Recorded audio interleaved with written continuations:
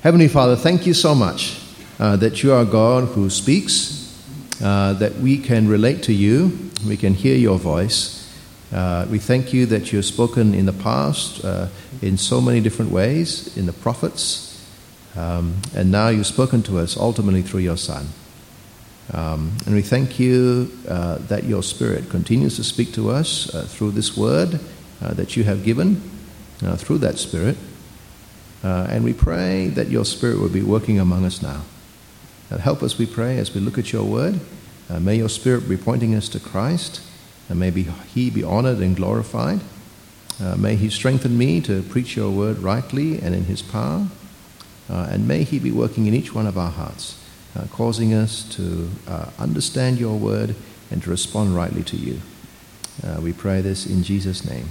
Amen. Well, if you wanted a contractor to build a house for you to live in, you'll need to give him some instructions first, wouldn't you? In fact, you probably need to get an architect to draw up your plans so the builders know what to do. And you will design your house to suit your lifestyle. You're not going to include a swimming pool if no one in your household swims. And you're not going to design a 2-bedroom house if you've got 5 people in your family. In our passage today, God designs a dwelling place for himself among his people. It's like a temple, but it's mobile. So it can be packed up and taken on to the next place because God and his people are on a journey. And this mobile temple is called a tabernacle, which means a tent. Before I look at this, let me remind you of the background and let me show you some structure in the section we're looking at. Remember, in our series on Exodus so far, we've seen how God has rescued his people Israel out of slavery in Egypt. He has brought them to Mount Sinai, where he has given them the law, and we saw last week how God made a covenant with them and the elders of Israel. And at the end of that time, God called Moses to come up the mountain. And he was up on the mountain for 40 days and 40 nights. And these chapters that we're looking at today, chapters 25 to 31, tell us what God said to him in those 40 days, and we're going to cover it in the next 40 minutes. But before we do that, let me show you the structure of the last part of Exodus, because it's a little bit like a sandwich. Now, which one shall I use? Use this one, because everyone can see this one. People over here can't see that. Okay, it's a bit like a sandwich. You won't be able to see what's written here, but it doesn't matter. All right? I'll put my glasses on and I can see what's here. Okay. Exodus 25 to 31, that's what we're looking at today. That is like the bread on the top of the sandwich.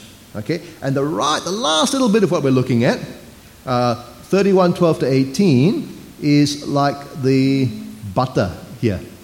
All right? Next week, we're going to look at the meat in the sandwich. So make sure you come back next week for the meat. All right?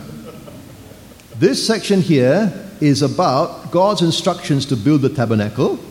And this section here is a very short bit, but it's about the Sabbath. Then after the meat, you have a bit about the Sabbath again. And then you've got the building of the tabernacle following these instructions here. All right? So you see the structure? And what culminates at the end of chapter 40 is when the glory of God comes to fill the tabernacle. So today we're looking at that first slice of bread on the top, where Moses receives these detailed instructions for building the tabernacle and consecrating the priests to work in it.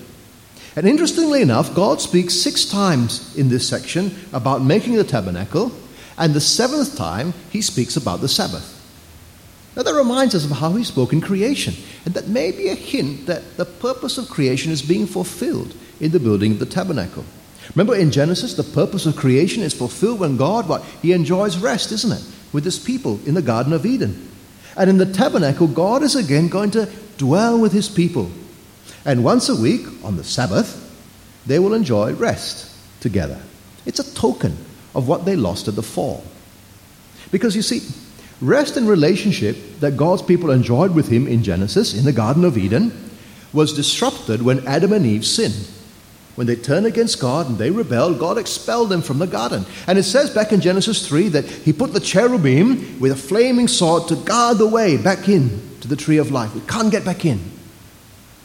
But God's plan has always been to dwell with his people. And here in the instructions for this building of the tabernacle, we see the next step in his plan.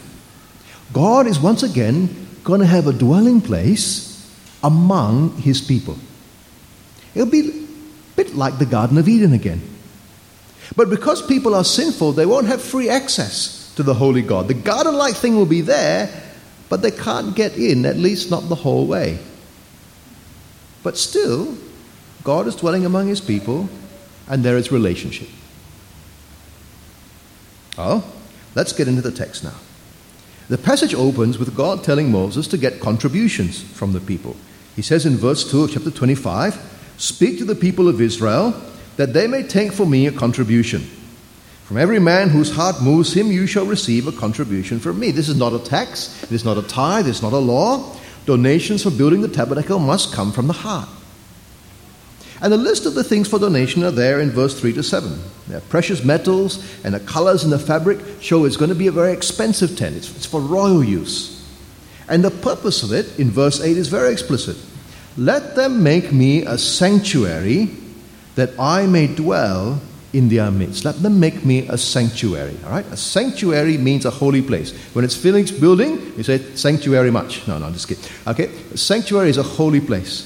And so this is going to be a holy place for God to dwell in.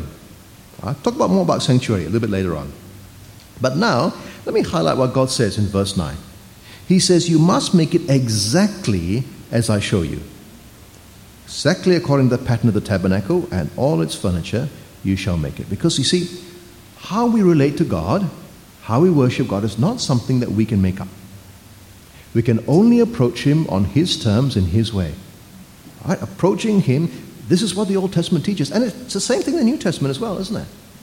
Approaching God on his terms and his way in the New Testament means coming to him in Christ. We're not at liberty to make up our approach to God. No.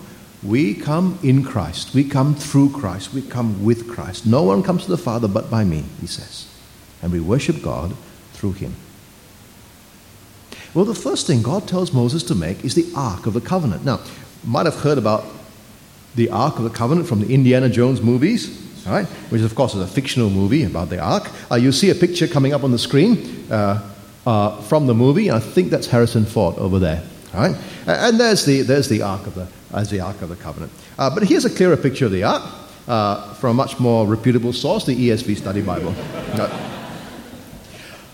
The Ark was actually a chest or a box.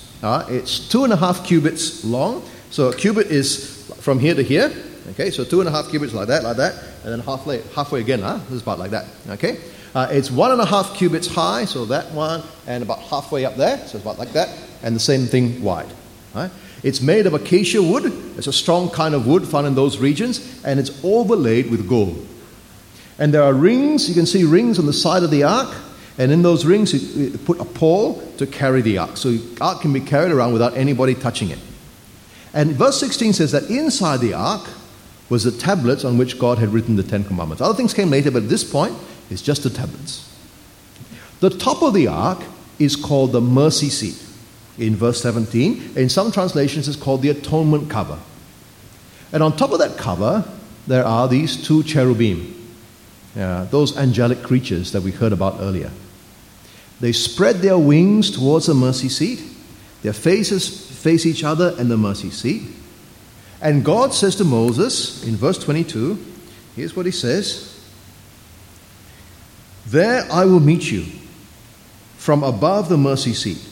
From between the 2 cherubim that are on the ark of the testimony, I will speak with you about all that I will give you in commandment for the people of Israel." All right? So God is going to meet Moses there, and he's going to speak to him. So, okay, here we are in the Old Testament. What's inside the ark? The 10 words. What will God do when he meets Moses from above the ark? He will speak.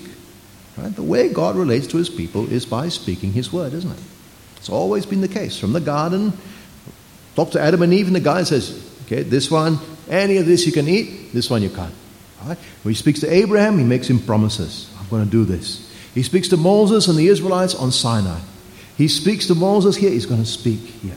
Right? He speaks through the prophets to warn people and tell them about the future. Ultimately, he speaks in the Word made flesh, the Lord Jesus. And he continues to speak by his Spirit through his Word today. God relates to us by speaking his Word. That's the kind of God he is. Well, the next thing that's made in verse 23 to 30 is a table for bread. And the table is 2 cubits by a cubit and a half tall. So actually it's quite low. Cubit and a half, 1.5, okay? It's quite low, but that's what it's like. And on the table, the table is still acacia wood overlaid with gold. Again, it's got rings and the poles to carry it because these are holy, not to be touched. And they're going to use it to put plates and incense dishes and flagons and bowls for the drink offerings. So the various things they use for the offerings are kept on the table. They're not shown in the picture. But the bread of the presence is put there regularly. And if you go on to Leviticus, you read that there are 12 loaves changed every day. And at the end of the day, the priests eat it. Only the priests eat it. Many years later, King David would eat some of this bread when he and his men were hungry and on a mission from God. And it's possible that when Jesus taught us to pray, give us today our daily bread, he was teaching to ask us to God to provide for us like he provided for the priests on a daily basis with this bread. Because as we shall see later, we are his priests. The next piece of furniture is the golden lampstand. Now, you can see it's made of gold, and it's all one piece. Right? And it's made to look like a flowering almond tree. Each branch has got 3 cups, almond flower blossoms, and then there's 4 in the central branch. And the top, there's these lamps. All right, so it's 1, 2, 3 on each side, 3 on this side, plus the central one. You get 7 lamps in all, perfectly complete light. And because this tree stands in the tabernacle, many people think it looks back to the tree of life in the Garden of Eden. May be right, I'm not sure. But the thing the passage itself tells us about the lamps in verse 37 is that they are to give light. And the details must be followed exactly to what God said on the mountain. In chapter 26, God gives the instructions for making the tabernacle proper. And that's the tent which contains the holy place and the most holy place. So it's 45 feet long, 15 feet this way, and 15 feet this way. Okay? So 15, 15, 45. It's made, you can see, with layers of cloth and skin. And the outside this is wood overlaid with gold. And inside the layers, the linen layers are skillfully woven cherubim, as if to guard the way in, so you can't get in. Right? There's no lateral light inside. You see that? And that's why you need the golden lampstand. There's the golden lampstand sitting there. All right? And on the inside here is the most holy place. This one is, we know this is 15, this one's 15, and this way is also 15. It's 1/3 of the way through. Right? And so it's exactly 1/3 of the way of the tent, and it's also a perfect cube. The only thing at this stage that's inside the most holy place is the Ark of the Covenant with the mercy seat on top. And we read elsewhere, in fact we got picked up in our Hebrews passage, that the priest could go into the holy place, but into the most holy place only the high priest can go, and only once a year, and only after elaborate sacrifices. Because there's a big veil between this holy place and the most holy place. And it's made of blue and purple and scarlet yarn with cherubim carefully woven into it. Right? That is the barrier between God and man. Again, like the garden, we've got the cherubim, haven't you? Guarding the way into God's presence. And the corresponding curtain in the temple, later on, that is the curtain that is torn in two from top to bottom when Jesus dies. Because in the death of Jesus, our sin is dealt with. Jesus has taken our sin, our punishment, makes us clean, makes us holy, and so the curtain is no longer a barrier. The cherubim will no longer block the way. We have access to God through Jesus now. And one day, we'll be part of the new creation where we will live in God's presence forever, where Eden is truly restored and indeed surpassed. So So back to the tabernacle, and you see just outside this most holy place, I mentioned to you there's the golden lampstand, and over here is the table for the bread, which we talked about earlier. Well, the next section in chapter 27, and the first 8 verses of chapter 27, God tells Moses to make a bronze altar. Here's a bronze altar. Now, an altar, what is an altar? An altar is a place to make a sacrifice, isn't it? Right? This bronze altar is where they make burnt offering sacrifices. It's wooden, but it's overlaid with bronze. And it's pretty big. It's 5 cubits wide, 5 cubits long. So it's 5 of these, right? It's quite big. 5, and 3 high. And you can see it's got horns in the corners and poles to carry it. In the next slide, you can see the altar being used as a burnt offering. And there's the priest there using the altar for the burnt offering. And in the next slide, you can see the location of the burnt offering altar, the bronze altar, in the court of the tabernacle. So there you've got the holy place and the most holy place. And there you've got the altar, and there's the rest of the tabernacle, which we'll look at in a minute. Now, when we come to the New Testament, well, there's no more altars, is there? Because in Christ, the one true sacrifice has already been made. There's no sacrifices for sins left. In fact, if we try to offer sacrifices to atone for sin, then we are blaspheming Christ, because we're saying that his sacrifice is not enough. The only sacrifice that we have in the New Testament is a sacrifice of thanksgiving, not to take away sin, but in response to God's grace. And what do we offer? We offer our very selves as a living sacrifice, not a dead one. And so the only altar that we have is the one true altar, which is the cross. Now, that is the altar on which the one true perfect sacrifice was made. And that's why I always tell people, don't call the communion table an altar. All right? The altar is a place where you make a sacrifice. The table is a place where you have a meal. When we have the Lord's Supper, we are not making a sacrifice. We're sharing together in a meal to remember the sacrifice that Christ made. And so, that is the altar. That one we sometimes have here is the table. Okay, court of the tabernacle. Verses 9 to 19 of chapter 27 deals with the court of the tabernacle. The tabernacle court is big. Right? It's 150 feet long, 75 feet wide. That's 11,000 square feet. A normal shop house in KL is about 22 by 70. So this means it's about the size of 7 shop houses. Right? 1, 2, 3. Okay, like that. Notice the courtyard's got high walls around it. And the walls are wooden frames with silver or bronze. And the curtain is made with fine linen. Right? It shows the separation between sinners and the holy God. But you see, as you go further from the most holy place, then the price of the materials comes down. Right?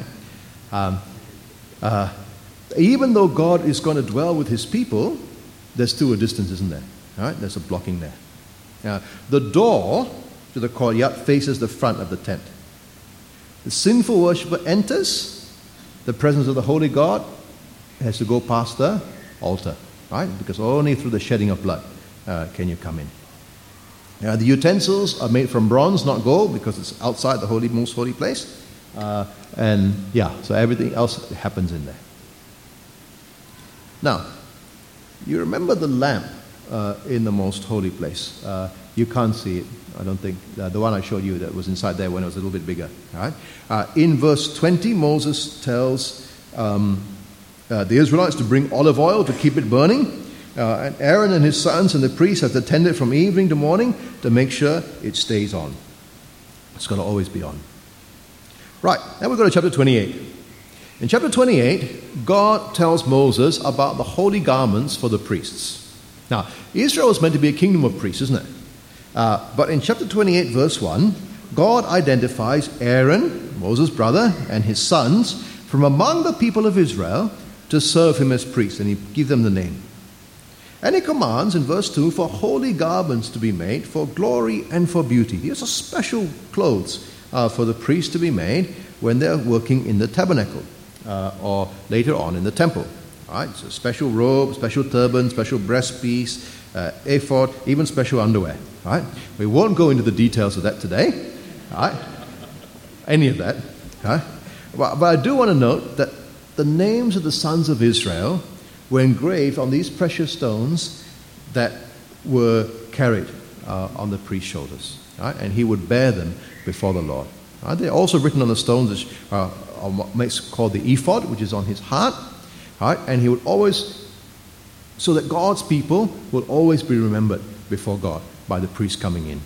Right? Because for the Old Testament priest, he represented Israel to God. He stood before God on behalf of Israel, and he carried their names, the names of those tribes, before God.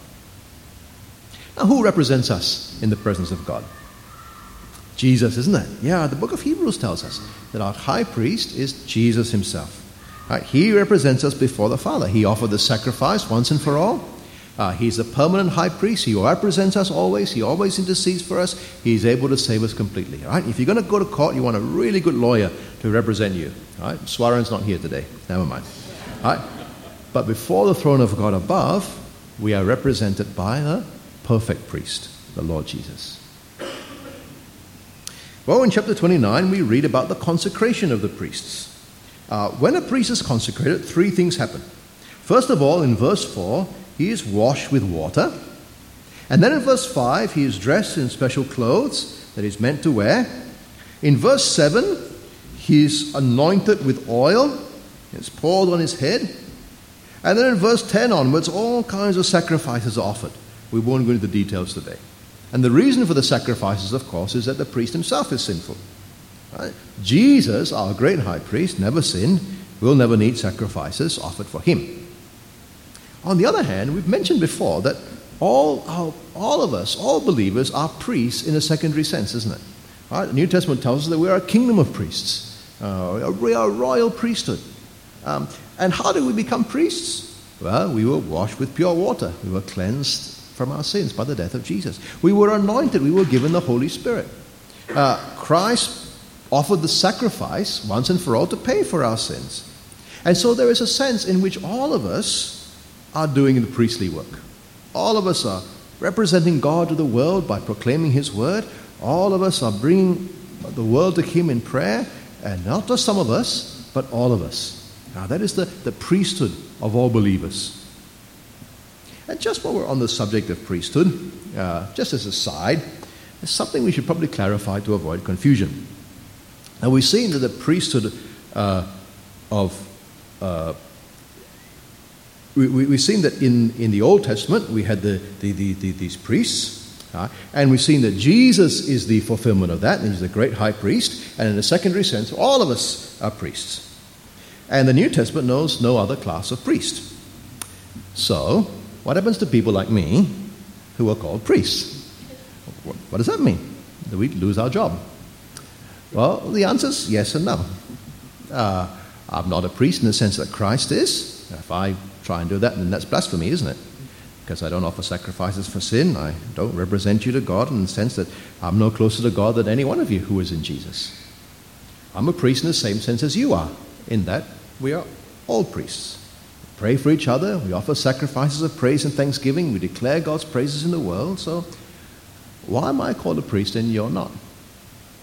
Well, the answer to that is, on the screen, we'll look at 1 Timothy chapter 5, verse 17, and passages like this. All right? Let me read that to you. It says, "Let the elders who rule well be considered worthy of double honor, especially those who labor in preaching and teaching.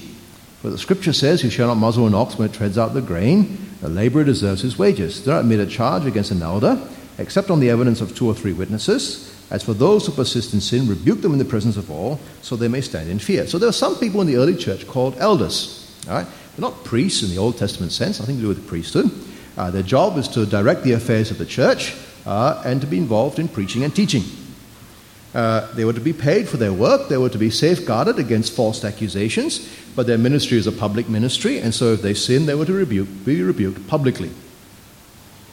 Now, the Greek word for elders is the word presbyteros. Right? That is different from the word for priest, using the Old Testament word, which is hieros. Right? It's a different word. This presbyteros in the English comes across as presbyter, right? And the short form for that in English is priest.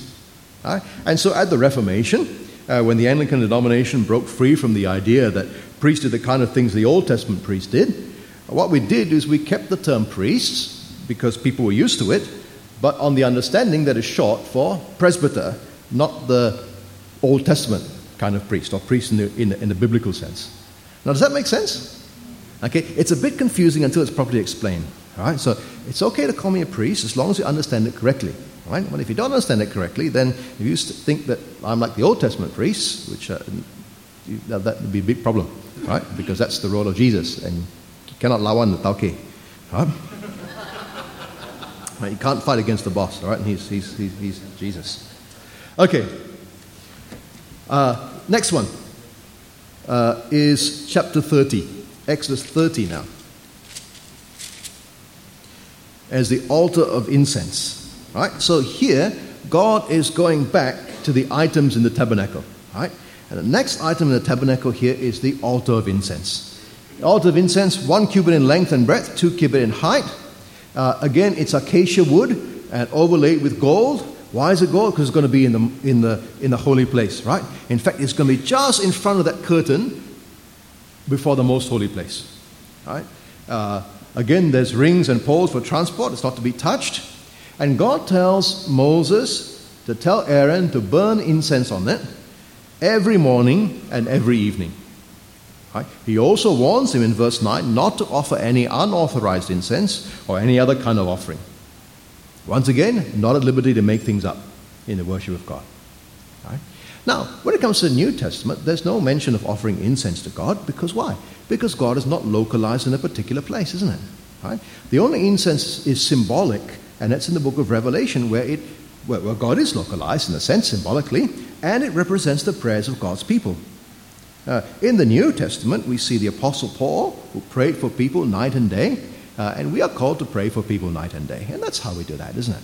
Of course, the ultimate prayer is Jesus, who mentioned earlier, he's the great high priest who's always praying for us. And so that's the fulfillment of that. There's another New Testament connection. It's a bit less direct. I'll come to it later. Go to the next one, the census text. And we see in verses 11 to 16 that the Lord gives instructions to Moses to give an offering to him for everyone who's counted in a future census. Right? This is atonement money. Money is paid to God for each person who's counted. Rich or poor, whatever, same price. Okay? Because what is it saying? It's saying these people actually belong to God. Right? You count them, they actually belong to God. Right? So many years later, David would be in trouble with God for conducting a census. Some of you remember that. Because it seems that uncharacteristically he counted them as his people rather than God's. And that's an important thing to remember, isn't it? Among leaders today.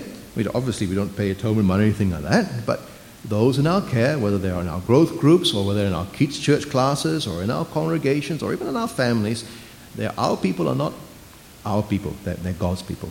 Remember that. Next thing is the bronze basin in verse 17 to 21, another piece of furniture. And you hear bronze, you know, where does it belong? It belongs in the courtyard, right? And you can see from the courtyard, there it is, between the altar and the tent of meeting, and there's the bronze basin, and it's a big basin like that for the priest to wash their hands and their feet as they serve. In the New Testament priesthood, Jesus doesn't need washing because he's already clean, but we are washed with water through the word. Jesus says to his disciples that they are clean because of the word he has spoken to them. In Ephesians, we read, Christ cleansed the church by the washing of water through the word. And the word there is the gospel, the message of Christ and what he's done for us. And when we trust in the gospel, then we are washed clean. And so in Hebrews chapter 10, it says we can enter the holy places through Jesus, having our bodies washed with pure water. Right. We're getting there. Next section, anointing oil and incense in verse 22 to 38.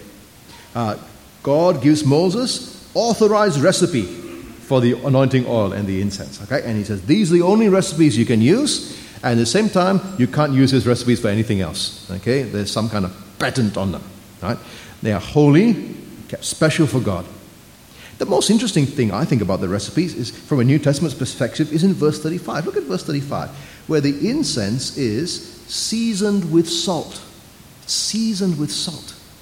And if you, someone who really knows your New Testament, you notice this phrase is picked up, isn't it? By the Apostle Paul in the book of Colossians. And he's talking about our speech when we talk to unbelievers. This is what he says coming on the screen. He says, walk in wisdom towards outsiders, make the best use of your time, let your speech always be gracious, seasoned with salt, so that you may know how you ought to answer each person. You see, our New Testament worship to God involves how we speak to non-Christians. But to do so graciously and wisely and point them to Christ. And that is how we do our priestly work. Part of our worship, our sacrifice, our offering of incense to God, that's how we pray, but it's also how we speak to other people. Two more things before the end of this section. Oholiab and Bezalel at the beginning of chapter 31 is the first one. Right? In chapter 31, verse 2, God says to Moses that he has chosen this guy, Bezalel, son of Uri, son of Hur, and he has filled him with the Spirit of God, with ability and intelligence, with knowledge and craftsmanship, to do all the things he needs to do to construct and design this tabernacle. He also made an assistant for him, Oholiab, and appointed him and other men to do this work. And that's the same thing in the New Testament. God still gives gifts to his people to do his work. God fills his people with his Spirit to speak his word and therefore do the work of building the temple of his people. We'll come back to that temple of his people thing a little bit later on. And then finally, in verse, actually not quite finally, when a speaker says finally, you know what it means? Absolutely nothing. All right? The next thing, God says in verse 12 to 17, he comes to the Sabbath. And we've got to the butter, isn't it, in the sandwich. Right? And God repeats the Sabbath command. Israel is to keep the Sabbath holy. God is the one so they know that God is the one who makes them holy. God commissioned the tabernacle so he could dwell with his people, that they can enjoy rest together. And part of that Sabbath was enjoying being part of God's people. And to break the Sabbath, you're saying you don't want to be part of this. Right? And so just as the tabernacle points forward to Jesus, the Sabbath points forward to the ultimate rest that we find in him. And finally, in verse 18, when God has finished speaking to Moses, he gives him the two stone tablets upon which he has written the 10 Commandments. And these are the tablets that are meant to go into the ark. But next week we will see that something happens instead. And this thing will threaten this whole enterprise and even endanger God's plans to dwell among his people. You have to find out next week what it is. So, as we've come to this last chunk of Exodus, we've begun to see what this book is really about, haven't we? Because if you thought that Exodus was just about God saving his people from Egypt, then you only got half the story. He saves them for a purpose, and the purpose is that he might live among them. So he could bless them, so that he can rule them, that they can be eventually his people in his place under his blessing and rule. He wants to live with them. He wants them to enjoy his rest. In Israel's history, the tabernacle will later be replaced by the temple in Jerusalem, with a similar design. And the temple would be the place where God's presence dwelt. In the New Testament, that temple is fulfilled in the Lord Jesus Christ, isn't it? In John's Gospel, it says the Word became flesh and dwelt among us. And the word dwelt is actually tabernacled among us. The Word became flesh and tabernacled among us. Jesus is the true tabernacle. He's the true tabernacle. Destroy this temple, he said, and I will raise it up in 3 days. And he was talking about the temple of his body. Right? So we no longer have the Ark of the Covenant, we no longer have the tabernacle, we no longer have the temple, but actually we don't need them anymore because Jesus is the reality to which all these things point. We don't meet God in a holy place anymore because Jesus is the holy place. We meet him in Jesus. Right? The presence of God doesn't dwell in church buildings like it dwelt in the tabernacle or in the temple. That's why we don't call the place where we meet a sanctuary. You've heard people call it the sanctuary, haven't you? Many, many different churches, they all call it sanctuary. Right? Church building. If that's you, stop doing that, because it's not like a tabernacle. Right? The presence of God is found in the person of Jesus. And that's why I can't say in this passage, well, God told Israel to take voluntary contributions for the building of the sanctuary, so we need to take voluntary contributions to extend the multi-purpose sanctuary here. Right? No. I'll be misusing Scripture if we do that, don't I? Right? The real sanctuary, the real temple is Jesus. And that was built by God without our help. But there is another sense in which the word temple is used in the New Testament. And that's used of us. We are, well, we already talked about we are priests. Now, we are the temple as well. We are God's temples individually, because God's Spirit lives in us. And we are God's temple corporately, together. And that is the temple that we are involved in building right now. It's not a physical building, it's a spiritual one. Ephesians 2 tells us that in this temple, Christ Jesus is the cornerstone. Right? He's the one who's got to be absolutely perfect, because everything goes this way, all comes out based on him. And the foundation of this temple is the apostles and the prophets. They are the ones who gave us the first layer of the gospel upon which the rest of the temple is being built. And this temple is still being built as more and more people come to know the Lord Jesus. And it gets built stone by stone as the gospel goes out and people come to know him. And people trust in him and his death and come to know him as their Lord. And in the meantime, this big universal temple is expressed in the local church. That is the people, not the building, which is in a lesser sense also the temple. Right? And so Paul says to the Corinthian church, don't you know that you're the God's temple? God's Spirit dwells in you. And the church is built as the word of God is proclaimed in love. Now, so in a sense, we are together, God's temple. Jesus is with us. God is with us by his Spirit in our midst as we meet. And like Aholiab and Bezalel, like the people of Israel, we are involved in building this temple, or like they built the tabernacle. And we use the gifts that God gives us. We contribute our resources on a voluntary basis. We all do those things for the building of God's people. But one day, we will be with God in the new creation. That is the final destiny of all those who trust in Jesus. And in Revelation 21, this new creation is pictured as a city, the New Jerusalem. And you remember how the most holy place was a perfect cube? This is the only other structure in the Bible that is a perfect cube. And in that city, symbolically, you see gold, gold, gold everywhere. So what's it saying? It's saying that is just like the most holy place. There's no temple in that city because God himself is the temple. Right? We live in him. Our intimacy is with God. And we'll finally experience the ultimate rest, enjoying what we're made for. That is perfect relationship with God and each other once more. And all the things that this tabernacle was pointing forward to, that is fulfilled in Christ, will be ours in reality. We'll be God's people in God's place in his presence forever. And nothing can be better than that. Let's pray. Heavenly Father, we thank you so much that the Lord Jesus is our perfect high priest who gave himself for us, the once and for all sacrifice, who ever lives to intercede for us. And we thank you that in him we too have become your priests, who make you known and who express our worship to you in our prayers and in the way we speak to other people. We thank you that Jesus is your true temple. And we thank you that in him we meet you and we are able to have access to you. And we thank you that you have made us your temples, and together that you have made us your temple. And we pray that you will help us as we build according to your blueprint. And our Father, we pray that you help us to be people who keep on approaching you only in the way that you have taught us to, not trying to make it up ourselves, but coming to you in, with, and through Jesus.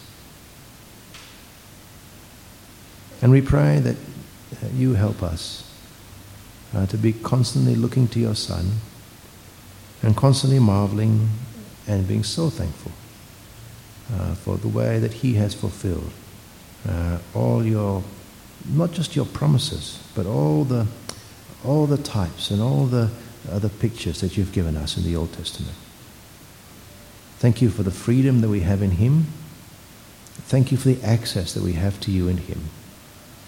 And we look forward to the day where we will be in your immediate presence, in that most holy place of the new creation, loving you and enjoying you forever. So hold us fast, we pray, and keep us looking to our high priest, and keep us living as your priests in this world. We ask this in Jesus' name. Amen.